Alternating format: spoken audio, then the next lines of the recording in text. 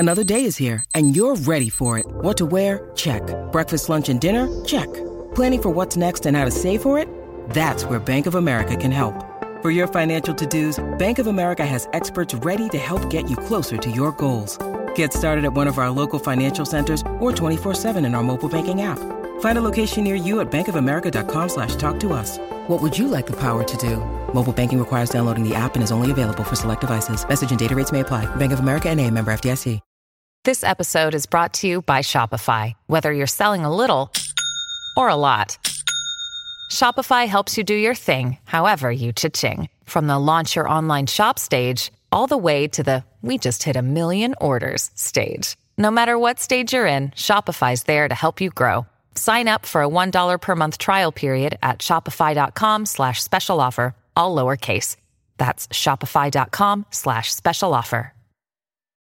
When you need mealtime inspiration, it's worth shopping Kroger, where you'll find over 30,000 mouth-watering choices that excite your inner foodie. And no matter what tasty choice you make, you'll enjoy our everyday low prices, plus extra ways to save, like digital coupons worth over $600 each week. You can also save up to $1 off per gallon at the pump with fuel points. More savings and more inspiring flavors make shopping Kroger worth it every time. Kroger, fresh for everyone. Fuel restrictions apply.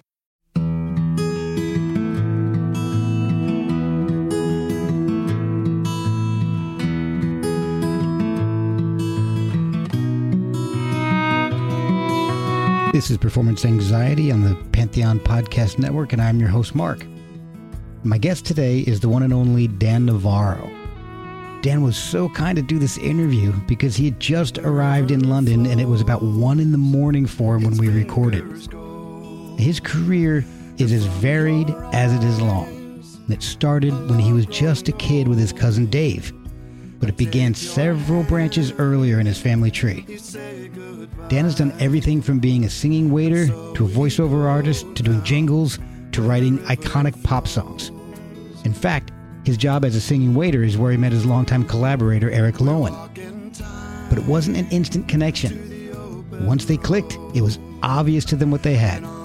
They wrote and recorded and toured like crazy. But a personal tragedy almost ended his musical career. It ultimately resulted in writing one of the most well-known songs from the 80s. And years later, when Eric couldn't tour anymore due to advancing ALS, Dan forged a new career as a solo artist. He also became a prolific live streamer during the pandemic, streaming 6 days a week. He's released his latest album, Horizon Line, and no surprise, it's full of great music. There's so many great stories behind these songs, and Dan tells me as many of them as he can before he has to get some sleep. You can get the album at dannavarro.com or wherever you buy music. Follow him on Twitter at Dan Navarro or Facebook and Instagram at Dan Navarro Music.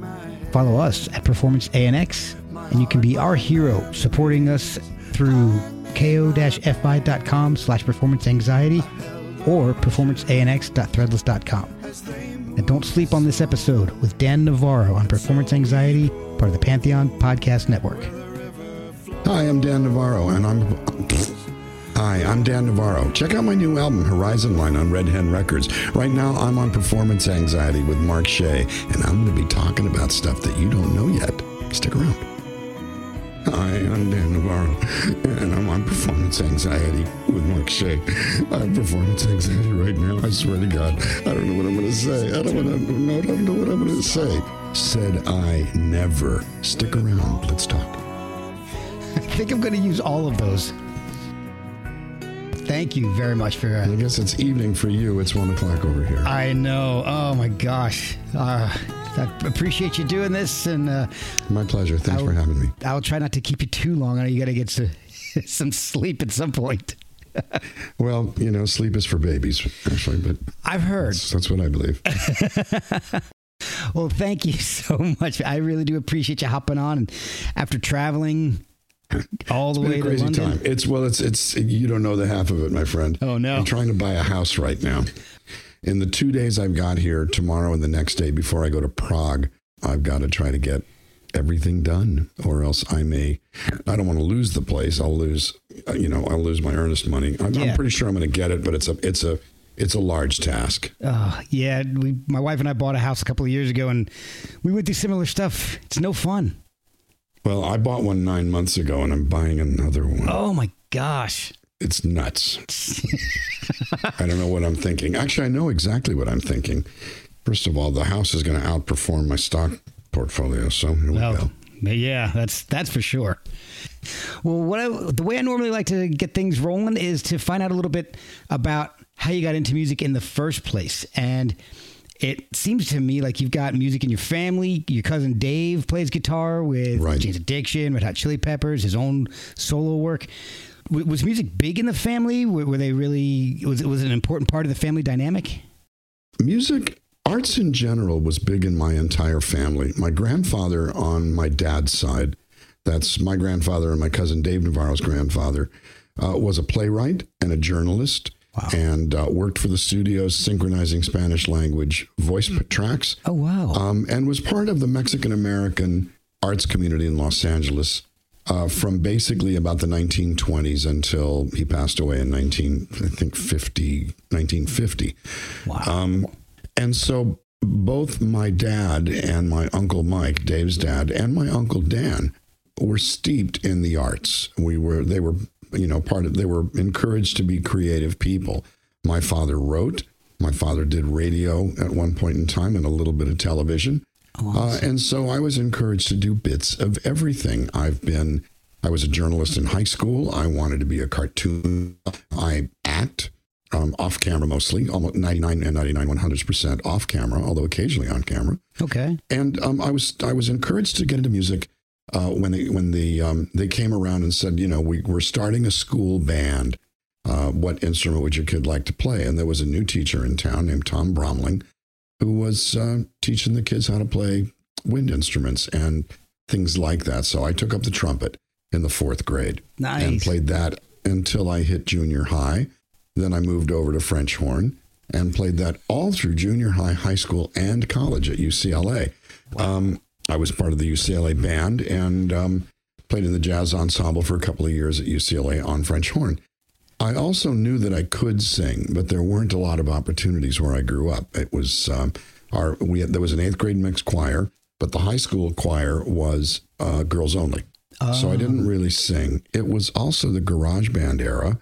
So I would audition for garage bands, but none of them wanted me to be in it because I was a dork. And it doesn't necessarily matter whether you can sing. You got to be cool to be in a band. Right. So I didn't join bands. I sang a little bit with a couple of friends senior year in high school, and I would do one song at church, Get Together by the Youngbloods. But I knew I could do it. I didn't try out for anything my first year at UCLA because I figured this school is 3 times the size of my hometown. Right. There's no way that I'm going to make any group. And somebody heard me one night in a place where I was living. Somebody was playing the piano and I sang the song. And he kind of went, I didn't know you could do that. And I went, yeah, I can. He goes, you should go out for the Men's Glee Club. So I did. And I got in. And Men's Glee Club became my main activity at UCLA the next 4 years. As I learned how to blend voices, I learned how to place my voice. I learned how to sight read choral music. I already read music and just understood what the blend is in a multi-voice situation. It became my main thing. And about 2 years into college, I got this urge that I wanted to start writing songs. Oh, okay. And so I did that too. And all of a sudden, I'm in college and I'm a singer-songwriter. Fledgling, new at it, written a half a dozen songs. My last year there, somebody broke my heart and I wrote like 20 songs in 3 months. And so I was off to the races. Wow. And I will say my first cut was from that crop of songs. There was there's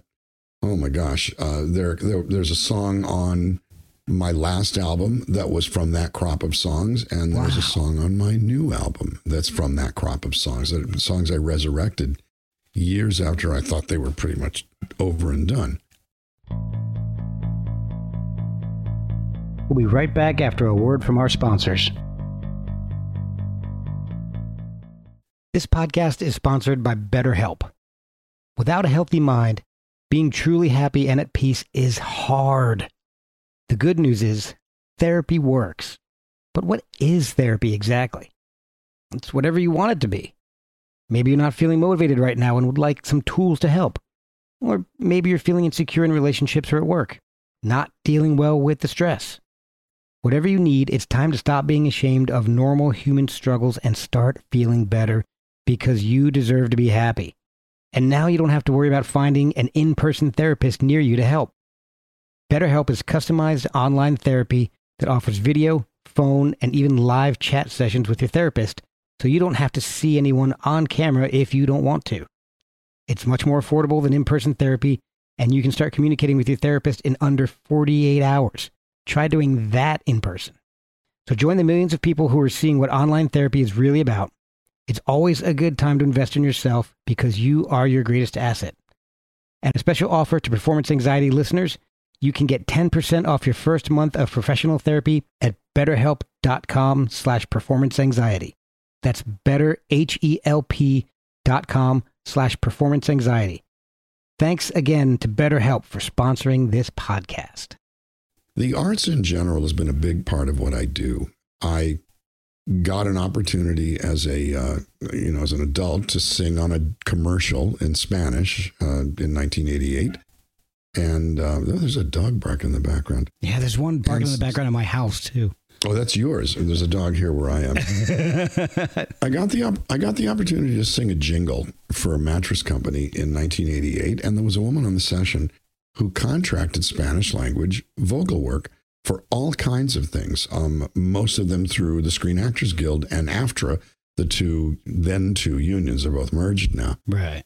So all of a sudden, she gives me a call after about a month and says, "You want to come sing on a jingle?" And I did, and that opened up a whole other career, a parallel career, as a singer in commercials, later a singer in films, a voiceover in commercials, later a voice actor in films, all of which I've been doing as a going concern now for 34 years. Oh, wow. And it's a little strange. I never really set out. I was already in my 30s when I started doing that. And I figured, well, I'll just do it till it goes away. You know, I'm lucky to get a gig. I'll probably never get another gig, but I'll just keep saying yes if they keep asking. Right. And they kept asking. So the next thing I know, I mean, it's really not the next thing I know. I'm a course of years, over 10 years passed, and I'm suddenly a singer, songwriter, touring, recording artist, session singer, voice actor. And it all just sort of grew organically from a basic thing, which is willingness. And yeah, you want me to do that? Sure, I'll do that. No problem. Being open to new opportunities and things you weren't expecting. Well, exactly. And the thing is that, you know, I might get scared and think I can't do it, but I never let them see me sweat. And right. I figure whatever it's going to be, it's going to be. And the main thing is you start and it's constant motion. Don't rest. Don't stop. Keep going. And, you know, when they take a break, you can stop. But in other words, if you've got something to do, it's a little like improv. Whatever you do, don't stop. Right. Just keep the ball going. And so that's what I've done in this career. I wrote songs for probably, by the time We Belong happened in 1984, I had been writing songs in one form or another for about 15 years. Oh, wow. And all of a sudden one clicks, and so then literally all of a sudden I have not just a passion or a hobby or a skill set, I have a career. Yeah. And I kept going and kept going and kept going. I mean, you know, one hit song does not necessarily make a career. You know, how many whiskers are in a beard? Right. Is really like, you know. And in this case, I just kept going, and there's been a lot of good luck, and there's been a good amount of bad luck. Songs that never happened, songs where they said we're going to record it and they never did it, songs where they said it's going on the album, it's going to be a single, and it wasn't a single, and then things that came from out of nowhere. But I've been in the swing of it, in the stream, in the arena, doing this in one form or another for 46 years. Wow. And that's the crazy ass part. So I've done it for that long. So how did you meet Eric Lowen and start playing with him? Well, there was a slow period in my singer-songwriter career. I wasn't making a living at it at all. I was doing it a little, but I was, occasionally I'd play a troubadour hoot night or play a little place called Honey Creek Farms in Hollywood. Okay. And I was working for Tower Records as a clerk buyer, for the country folk and bluegrass and classical section. Oh, okay. And a buddy of mine was working as a singing waiter at a place that was half again closer to my home than Tower was. And I would go on the way home and stop there, hang out, have a couple of beers, play some songs, and hang out with my friends. And then one day it occurred to me, if I go to work here, I only have to drive half as far to work, and I'll be here and I'll get paid for this time. And I'll hang out with my pal, and I'll get to make some music, and I'll make the same amount of money in one fewer day of work a week. Oh, wow. So I left Tower after 3 years and went to work at the Great American Food and Beverage Company, High Pockets, in Hollywood, really West Hollywood, La Cienega, and Santa Monica, and worked there for a couple of years. One particular spring period, I was on the road. They let you take breaks. They let you take leaves of absence to go on the road. Oh, so I went on the road as a backing singer with Severin Brown, who's a wonderful artist who happens to be Jackson Brown's brother, and he was one of my best friends. Oh, wow. He said, yeah, I'm going on the road. How would you and Lisa like to come and sing backups with me? And it was a 3-week tour. I'd never toured. I was in 1978. I was 26 years old. And while I was gone, they hired Eric to replace me. And when I came back, I didn't get my shifts back right away. Then when I did, they made him one of the managers. So he worked there. And the whole thing with the singing waiter thing is that you've got a space between when you put the order in and your meal comes. And in that space, you're expected to pick up a guitar and sing. Everybody who worked there was a singer and songwriter, or singer and artist of some sort. Okay. And so there was constant music, and it was part of the vibe.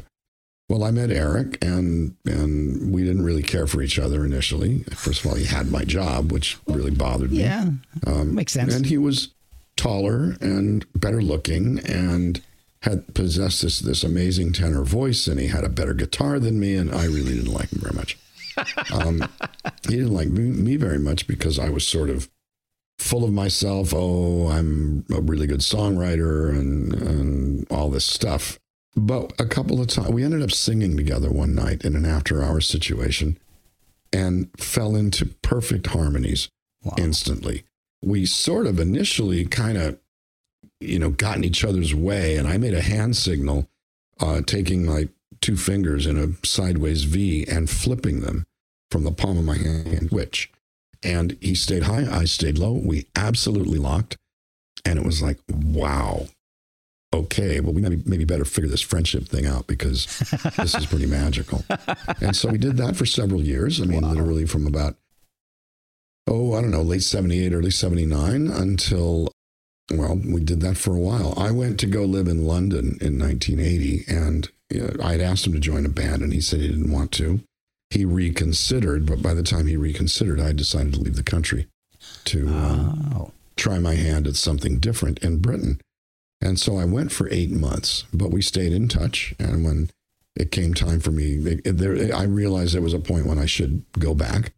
And I joined a band that he was in, and we started working together pretty steadily. It came out of that weird chance thing of going to this restaurant to hang out with my bro. That's amazing. And being open to working maybe with somebody you didn't care for at the beginning.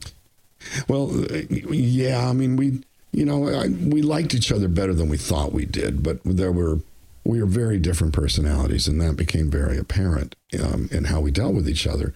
When we started singing well together, we realized we need to do this more. We didn't exactly say, let's start a duo or let's start a partnership. You had to sing these songs anyway as part of your job. So we figured, let's make the job better by practicing and learning some songs and getting better and better on stuff. And that's where we got started. We didn't start doing original material of our own for 2 more years after that. And then we did start doing that and completely blew our own minds that it worked. Still can't believe it ever worked, but it did. And all of a sudden we cracked it, and we got a major artist doing one of our songs, and it's like, oh my gosh, we just broke in. That's we amazing. don't know what's going to happen, but we just broke in. To give you a better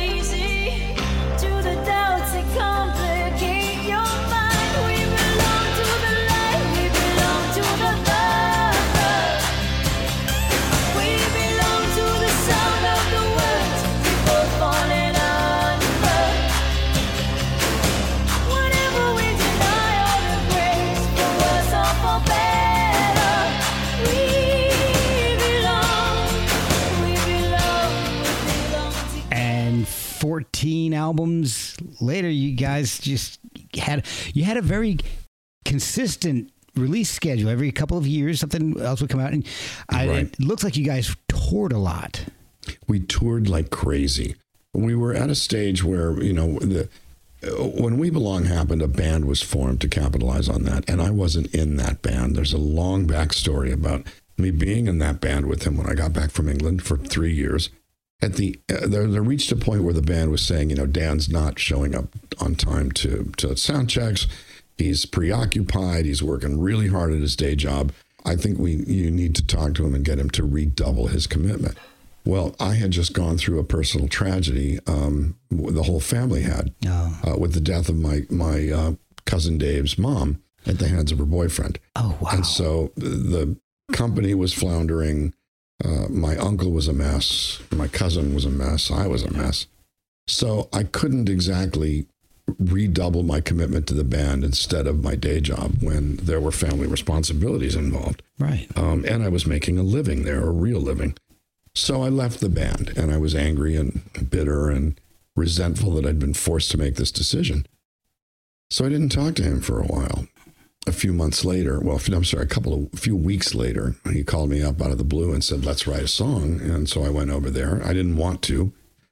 I sucked it up and said, look, you're not doing anything, so just do this. Just keep a finger in it, for God's sake. Right. And on that evening in 1983, we wrote We Belong in 90 minutes. Wow.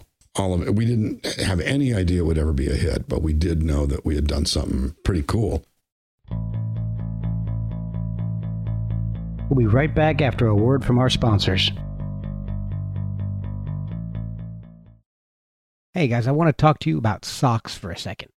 Why not? It's a music podcast. But I tried a pair of socks from Boldfoot and loved them. I've only worn them once because my kids have stolen them. So in my household, that's the best endorsement I can give. And I guess it's fitting because the design I chose was Jailbird. The design I chose was Jailbird. I might keep that in. The socks are 100% American made, and 5% of all proceeds go to veteran charities. It makes sense, seeing that Boldfoot is a family and veteran-owned company. They have a huge variety of styles. So check out boldfoot.com and buy some of the best socks you've ever slapped on your feet. And help veterans while you're at it. That's boldfoot.com. So we started getting together to write weekly and started taking the tape around to publishers. And one of them, it got sent to a person who sent it to a person who sent it to a person, where it ended up in a box of tapes, for Pat Benatar. And she pulled that baby out like a lottery ticket. Wow. I want to do this one. And we were the beneficiaries of that, with all of a sudden, working day jobs, and in our early 30s, we get a shot. So we dove head first. Figured, you're not going to get another shot like this by staying on the outside, so you may as well get inside. And that's what we did. Excellent point. It changed everything. Yeah. And unfortunately, we lost Eric to ALS in 2012. Right. But you guys had ceased touring in 2009. He couldn't do it anymore. Right. It got to the point where it made touring dangerous, life-threatening. Wow. We'd had a couple of incidents where he was found unconscious with the breather having fallen out of his mouth. Oh, my God. And turning blue. I mean, he was revived a couple of times, I think 4 times that I'm aware of. Wow. But it put the writing on the wall that we really need to figure this out, because we can't let this happen again. We continued to tour until he literally just didn't have the strength or the ability to breathe strongly enough to be able to sing or even speak a song. So that's when we knocked it on the head, did 2 farewell shows in mid-2009, and that was it. Wow. Bye-bye.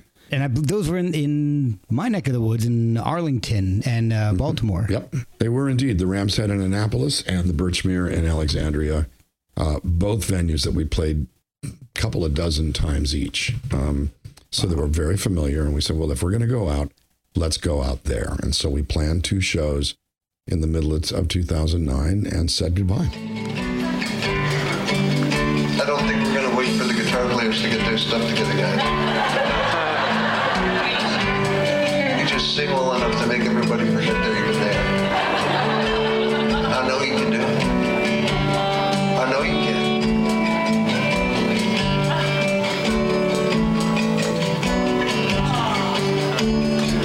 Don't waste your breath.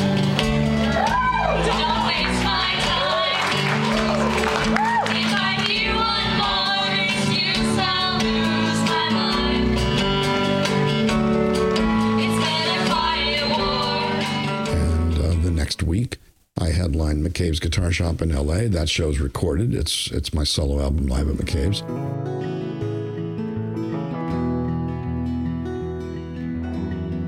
First to come and the last to go, right there in the thick of it, I wanna be in the know. Small, small talk, big, big deals, around the world, around the block on training wheels.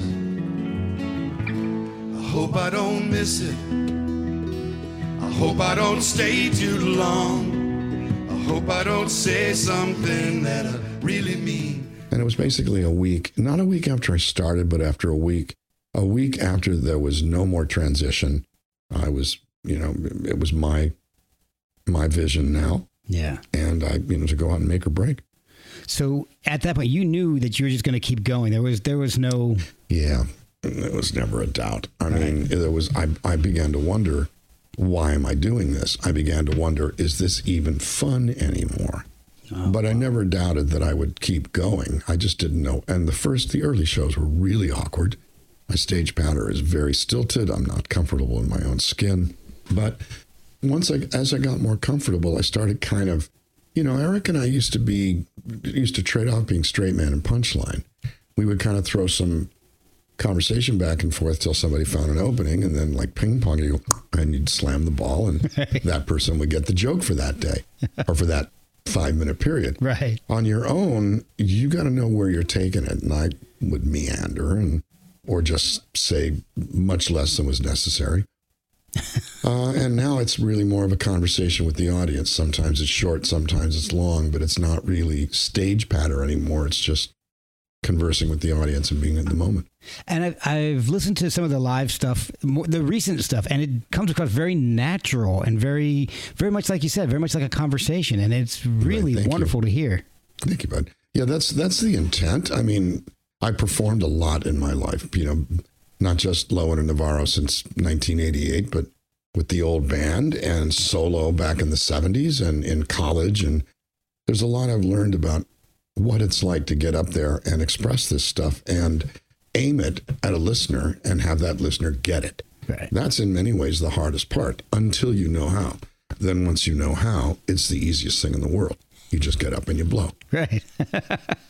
Your career reaches into like you mentioned earlier, all different aspects of music. I mean, you've done voice acting. You've obviously had your musical career. You've also written music for video games. How did you get into doing video game music? Well, I didn't write music for video. I mean, We Belong got used in a couple of video games. And so I was in, I think, Grand Theft Auto. Okay. So when it gets placed there, it's that. I've done voice acting in 3 major video games that have sold about 30 million units total. Wow. And that part's really strange because you're just reading these words as they fly by you, and where you're doing game situations, and, so that when you do something, it leads to something else. Look at that guy with a gun. Look at that guy with the gun. Look at that guy with a sword. Look at that guy with a sword. What's he going to do with that gun? What's he going to do with that gun? Hey, put down that gun, and you do the situations. Wow. And you read them like that, and you put a little zing on them and do them 2 slightly different ways so they have something to choose from, and you move on. We've got a new album up, and before we get into that, I wanted to ask you about another project you did that I thought was just a really fun album to listen to, and it's All Wood and Lead. All Wood and Lead. That's James Lee Stanley's franchise. James Lee is an artist of very long standing. He's been recording since the early 70s. Okay. He's in his 70s, and he started about 20 years ago a franchise called All Wood and Stone. They did a record and got a good amount of radio play, sold some units. So they did a second version, a second volume. He did All Wood and Doors with Cliff Eberhardt from Massachusetts. And I went to him going, dude, we got to do All Wood and Lead. And so we, prepared some arrangements and figured out how to deconstruct the songs and put them back together differently. It didn't hurt from a deconstruction standpoint that he didn't know the catalog that well. Oh, wow. 2 or 3 songs. And of course, I was steeped in that stuff. So we picked the songs that we thought we could give something to. and completely deconstructed them. They're very different. I mean, you know, Whole Lot of Love's a samba. Oh, yeah. I mean, that kind of thing. And so, you know, we put it out about a little over a year ago. It's sold pretty decently. It's gotten really great Americana radio play. Oh, cool. But more importantly, it's just a fun record to listen to. It really is. Oh, I love Jamaica. All those tears I cried. All those tears I cried. Oh, baby, tell me why. Oh, why?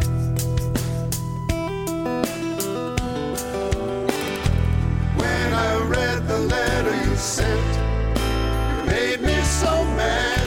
When I read the words that you wrote, you made me so sad. But I still love you so. I can't let you go.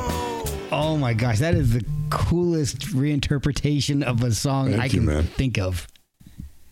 Yeah, it's pretty, you know, some of them are pretty strange in a good way. I mean, the idea was not to just be a jukebox. Nobody needs that. You know, if you really want that, just go listen to Zeppelin. Nobody touches them. Exactly. But we reinvented them, you know, for acoustic guitars and just kind of created a new paradigm with them and said, you know, let's see how long it takes you to figure out that this is that song. It'll take a minute. If you don't look at what song is being played, it may take a minute because it's almost like a mature take on a band that's not known for being really mature. Well, yeah, you got that. I mean, you know, we did, oh my God, Over the Hills and Far Away as a waltz. Yes. We did the Battle of Evermore, like some kind of druid chant. And then James took the lead on that. Fool in the Rain is my favorite one. It's like, I mean, you know, we just put it straight out there, and Good Times, Bad Times is like, you know, just a different feel. That's my favorite. It came out pretty fun. That is right after Jamaica. That is Good Times, Bad Times is my favorite. I would follow that. So during the pandemic, you were prolifically live streaming. You were just a madman. And I had to. Yeah. I was going to go crazy. Everybody went some form of crazy during COVID. Yeah. And I talk about it with my musician friends and my union friends and you know, family friends. Everybody got a little nuts because we didn't know what to do with ourselves. How many times can you go on a bike ride, or how many times can you do all these things? You couldn't talk to anybody. You couldn't see anybody. You couldn't touch anybody. right. And you were stuck in the house for a long time. And although it's been, you know, 2.5 years and there's still some mask mandates out there, there's nothing like that first 3 to 6 months. Right. And so I started streaming, and I never planned on streaming daily or even close to it. But after the first one, I said, well, I guess I'll see you tomorrow. And after the second one, I went, well, I guess I'll see you tomorrow. And next thing I knew, I'd strung together 16 days. Wow. So then I started doing every Sunday off. I would play Monday through Friday from 5 to 7. California time, and most of the sets would run long. And then from noon to 2, I would do stories and talk about this or that, and just kind of do a little monologue on, you know, here's the year that we got the RV for the first time, or here's when we played Constitution Hall, and, you know, all of these gigs that we had done or these experiences we had, and I started telling stories. And, you know, I'd rattle on forever, but the audience would kind of send me texts going, they called it the oh my God, the yammer. Like, we like it when you yammer. Keep yammering. So we'd do it. Did that have an effect on the new album that you've just Not released? directly. It had, you know, I wrote some songs during that period that I feel very strongly about. Circling the Drain, Rose in the Window were written during that pandemic lockdown. I made her all faded away in that Hollywood heartbreak hotel. I'll put a rose in the window so you'll know just who you're looking for. 'Cause the searchlights and the sirens are easy to ignore. I'll put a rose in the window growing out of my crown. Most of the other songs are from a year or two before, but It just affected not so much how I do stuff, but why I do stuff. Okay. I realized that the whole process is about engagement, is for an audience to come someplace and invest of themselves and get a little something out of it. So that was the impetus, and I went I went 6 days a week for 5 months before I finally said, "You guys, I'm going Wednesday and Saturday." And when I did that, I was on a different platform every day. Wow. And so they would follow me around and we'd pick up, there are people who go, "Well, I don't do Facebook, I only do YouTube." So they would come on the YouTube days. Others would come only on the Facebook days, or they would start cross-pollinating. But the idea was to keep it steady, consistent, and persistent. In the 13 months from March of 2020 to April of 2021, I did 250 shows like this.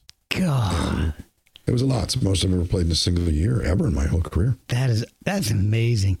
And unfortunately, we're getting low on time. So let's talk about the new album, Horizon Line, because I've been listening to it a lot, and it's so good.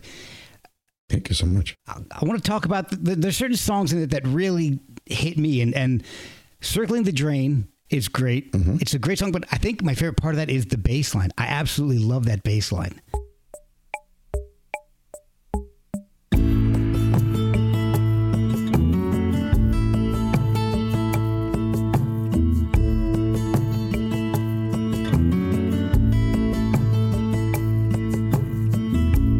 Every minute around the world, 250 babies born, some with a silver spoon, some with a belly full of dreams.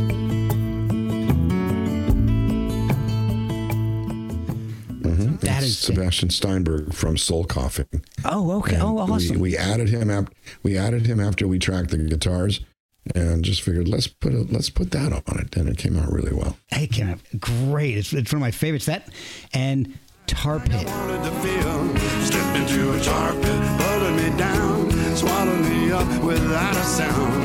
Just stepped into a tar pit, tar pit, tar pit. Yeah.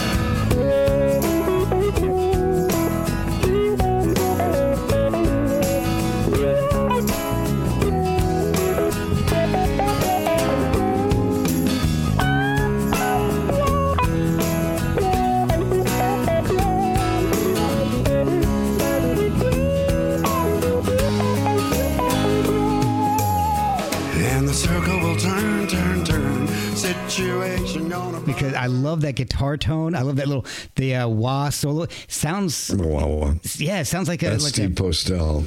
Oh, okay. Tar Pit was a romp. Tar Pit was me. I basically had a situation that I wanted to get involved in, and it didn't work out. And I felt like I was a little duped, and so I came up with the metaphor of stepped into a tar pit. The water looked real because I ended up stuck. And, that was my way of getting a little of the anger out and putting a wry spin on it. Okay. And that's probably there's between that and another one for my favorite songs on the record. Well, I think my favorite absolutely is Horizon Line, the title track. Thank you, man. It's got a very, and I almost hate saying something like this to artists, but it's got a Dire Straits feel for me. And it sounds like you make me like you wrote it for Mark Knopfler. It's got that feel. Well,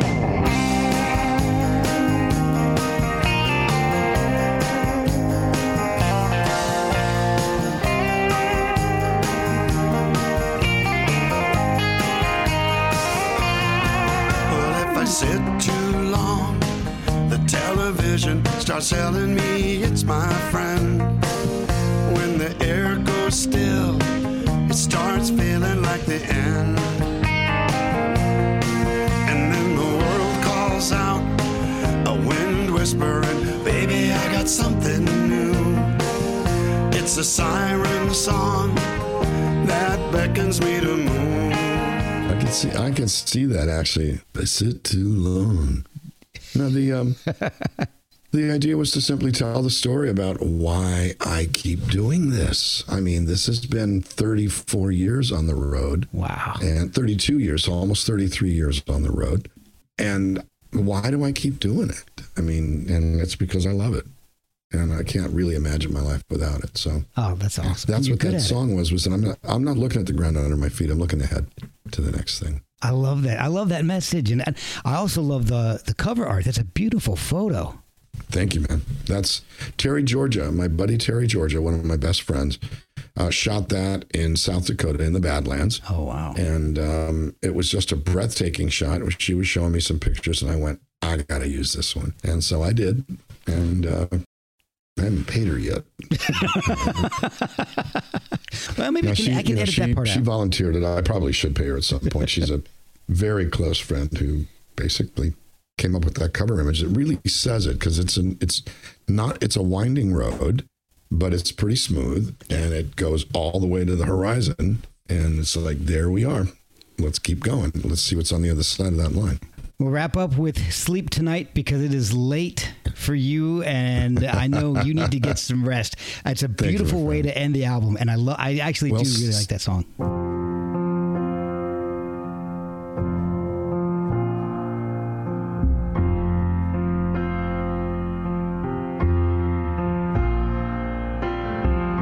Smoke rings hang in the frozen air, break into pieces and they disappear.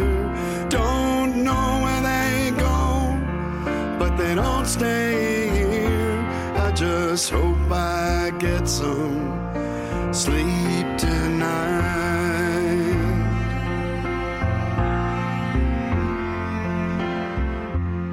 Sleep Tonight, the same situation that resulted in Tar Pit also resulted in Oklahoma Skies and Sleep Tonight. And Oklahoma Skies was the wistful look at the inevitable.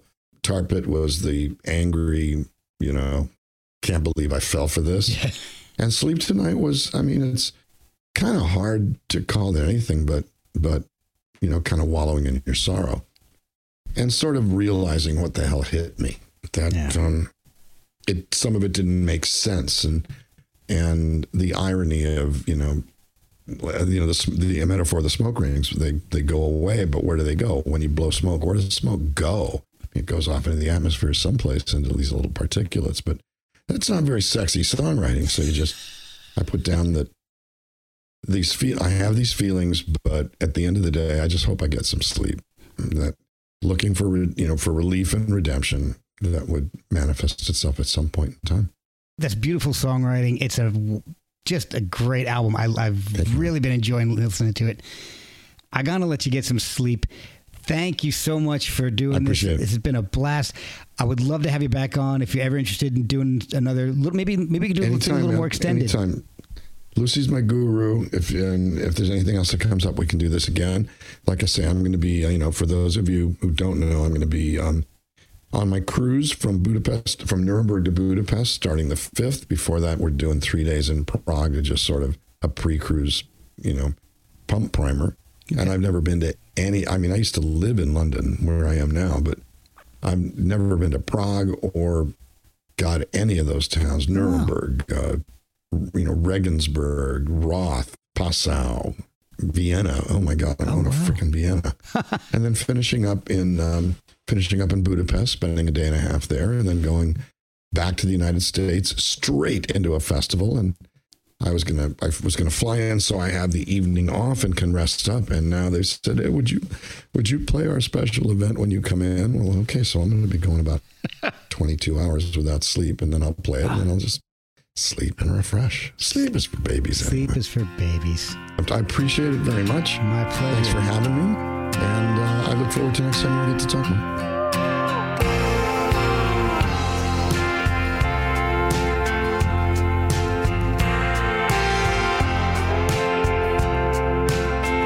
I found an angel heart